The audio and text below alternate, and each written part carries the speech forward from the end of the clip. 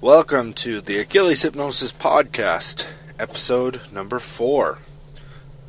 Today we're going to be talking about suicide and suicide prevention. I've deemed this a very important topic, thus making it one of the first things that we talk about before I put out the interviews, because I've already interviewed Martha Harrison and Jenny Lynn McKinnon, who are hypnotherapists here in Utah. Jenny Lynn is specialized in fertility as well as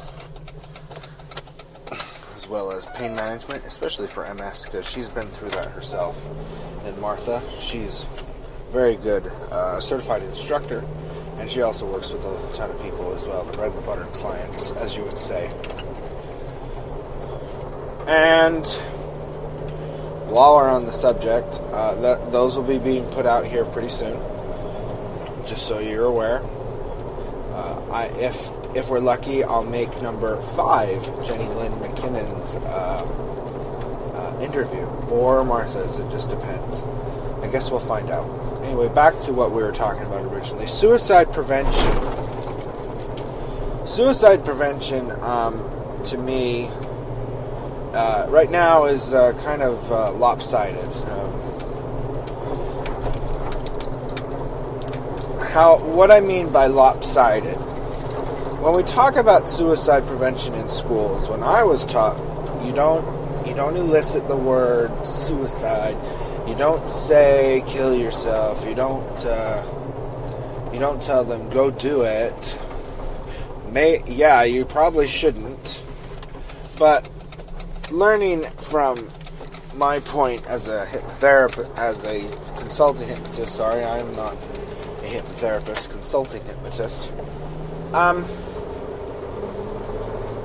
If they're so in that state and they believe that they just want to be recognized more or less, they just want attention, and that's mostly what suicides are, is to get attention. And they just go a little too far. They just need a little extra love and care. And sometimes you have to break that rapport with them if you're working with them as a client, being a hypnotist of any sort. We need to break rapport with them. If they're you tell them, you need to get over this. It's like, you can get over this. No, I can't. If they keep saying no, no, no, and you keep telling them yes, yes, yes, give them a no. Well, then why haven't you? Or, if you believe that, why haven't you killed yourself already? Yeah, it's kind of harsh, but it works. Trust me, it has worked. Miracles. I've talked down at least 2 people. I know 2 people. Yeah, it works for 2 people, Taylor. Yeah. Well, guess what? That's 2 people that have survived, that have noticed that they were making decisions for themselves that they shouldn't be doing, and they readjusted their lives. So think about that. Yeah, it's just 2, but yeah, it is 2 people. Every person counts. Another thing, I've been learning graphology from Mike Mandel. I took his course online for the graphology, and one of the major things that points out a person who will commit suicide doesn't need attention and might just do it out of the blue is when they write normally for the most part, and then there's this one line out of the whole entire page that just, on the end of the line, it slants. I'll have to show you in a post on Instagram, so I'll do that later tonight. And yeah, that scared me. That scared me enough that I looked for it in the writing of me, my wife, and everyone that I cared about, to make sure that they don't have that. Because we don't need that in our lives. And again, suicide prevention. Ask them what's going on. If they're a little down, if they're down for like weeks, months, you need to talk to them. If you see someone at school, yeah, they might not be your friend, As a teenager, I know. I've been through high school. I know how hard it is to get out of your little square. To get out of your little compartment of, oh, I'm a jock, I stay with jocks. Oh, I'm a ballerina, I stay with ballerinas. Oh, I'm a cheerleader, I stay with cheerleaders. You know what? Get out of your box. If someone needs help, why are you staying in a box? And even if they're in your box, go ask help. And another thing that I have always advocated for, if they tell you do not tell anybody, you need to tell somebody. Okay? As a member of the Church of Jesus Christ of Latter-day Saints, I believe in the Ten Commandments. One of the Ten Commandments says, thou shalt not bear false witness. Or, translation, don't lie. Don't lie to other people. If you go out and you tell somebody, yeah, you're lying. But you know what? There's a higher law that I also believe Jesus taught, that love God with all your heart, might, mind, and strength. And love your neighbor as yourself. Sometimes loving your neighbor means that you tell somebody about it and you get them some help. It might not be their parents. It might be a doctor. It might not be a doctor. It might be their uncle. Know their situation to help them out. And with hypnosis, as I am a certified consultant hypnotist, what would I do to help somebody with suicidal tendencies? As a hypnotist, if they came into my office and say, I want to get rid of these suicidal tendencies, first of all, I wouldn't tell them to change their mind immediately. I would first have them change their physiology or their posture. Why? Because when someone's depressed, and when they're usually depressed, they have suicidal thoughts. If they're suicidal and they are depressed, they're hungover. They're leaning. They look like they look like Quasimodo, the Hunchback of Notre Dame. They're bent over. They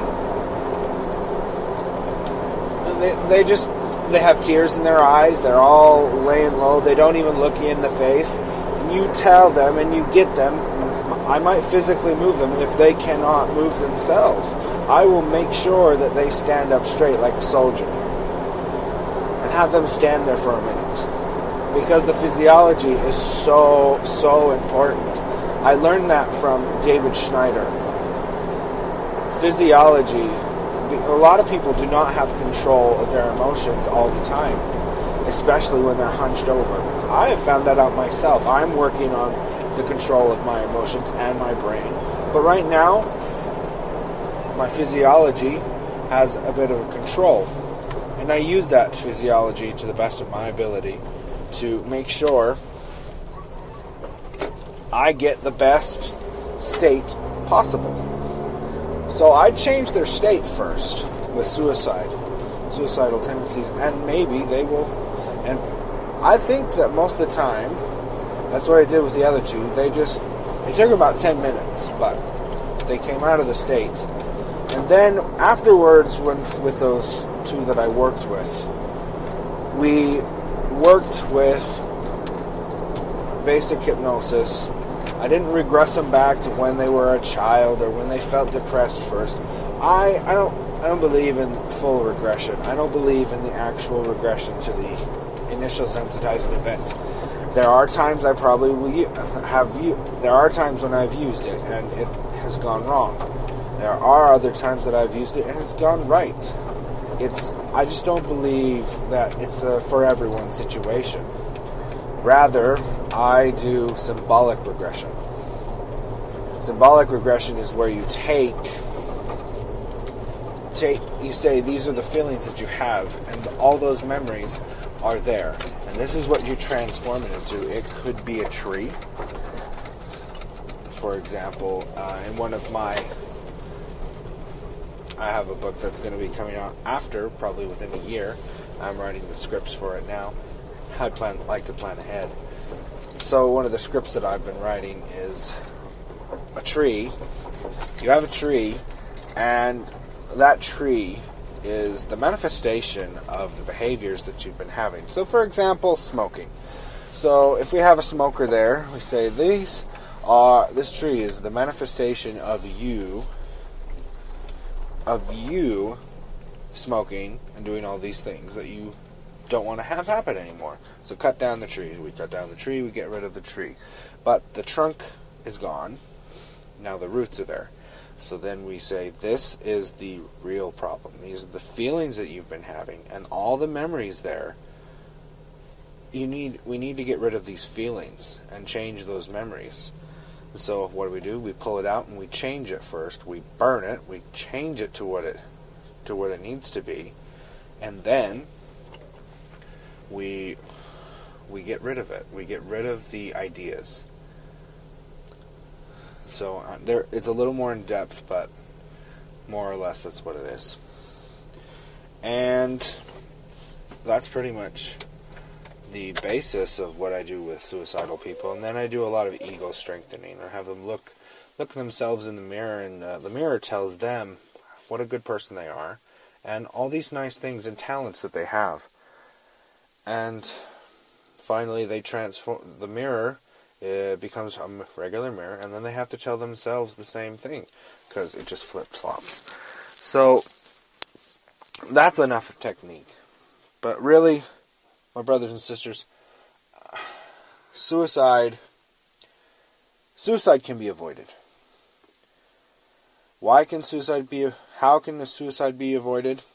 By knowing the person and being connected with people. And we quit worrying about what other people think. That if we are involved with some other person, that we are a scapegoat, an outcast, or if we associate with outcasts, we're a bad person, or we like taking in strays. Nonsense. A good heart is a good heart. And good hearts, the worst thing that can happen, where someone can say to a good heart, and a good heart take it into heart, is that someone says that they're not a good person anymore for doing the right thing. Where good becomes evil. That's the worst thing that could happen, for good men to do nothing. So do something. Do something for your fellow man. Notice what's going on for them. Notice. Just notice. I want to end with a story of a kid that I was a missionary for the Church of Jesus Christ of Latter-day Saints in North Carolina. And this kid, he gave a talk, a speech in church. And how it went was he sat by this person on the bus, and he just noticed and he felt an impression that he needed to talk to him. He needed to just say hi. But then he's like, I don't need to do that. And then kept going, and kept giving himself excuses for himself, excuses that, oh, I don't belong with that person, oh, he's not my friend, why should I do anything about it? He had this voice tell him that for 2 to 3 weeks, so 10 to 15 days, and the 4th week he did not show up. He thought one day he was like, oh, he's just missing a day. 2, he was like, oh, he's probably really sick. 3, he said something's wrong. So he asked the school bus driver, because he thought she would know. She did. The kid had committed suicide because he was being bullied and he had no friends. And he said this in tears, that if he could go back again, all he needed to do was say hi. All he needed to do was sit there and listen for just one day. He didn't need to do it for a whole entire week. He just needed to do it for one day. one day the kid would have noticed. I would have been happy. His situation wasn't even better at home. He just needed to know that someone was there for him. And the kid's last words for the talk were, all you need to do is watch and do your best and love people no matter what people say about you or will say about you. The consequence that I am living with of not doing what I was supposed to do weighs more heavily on me than the consequence of knowing I did something. So, remember that. Remember that there are many means by which we can help suicide people get over themselves and come back into the world in happiness. Just remember that. Thank you for listening to the Achilles Hypnosis Podcast. I will be putting out another episode here for number 5, 6, and 7. And then after that, we're just going to do it weekly, and I'll tell you the day on number 7, what day I'll be posting, whether it's Monday, Tuesday, Wednesday, Thursday, Friday, or Saturday. I will not post on Sunday, just so you know. I'll let you know on episode number 7. Okay, thank you for listening. I'm Taylor Lancaster, certified consulting hypnotist with Achilles Hypnosis. Have a great day.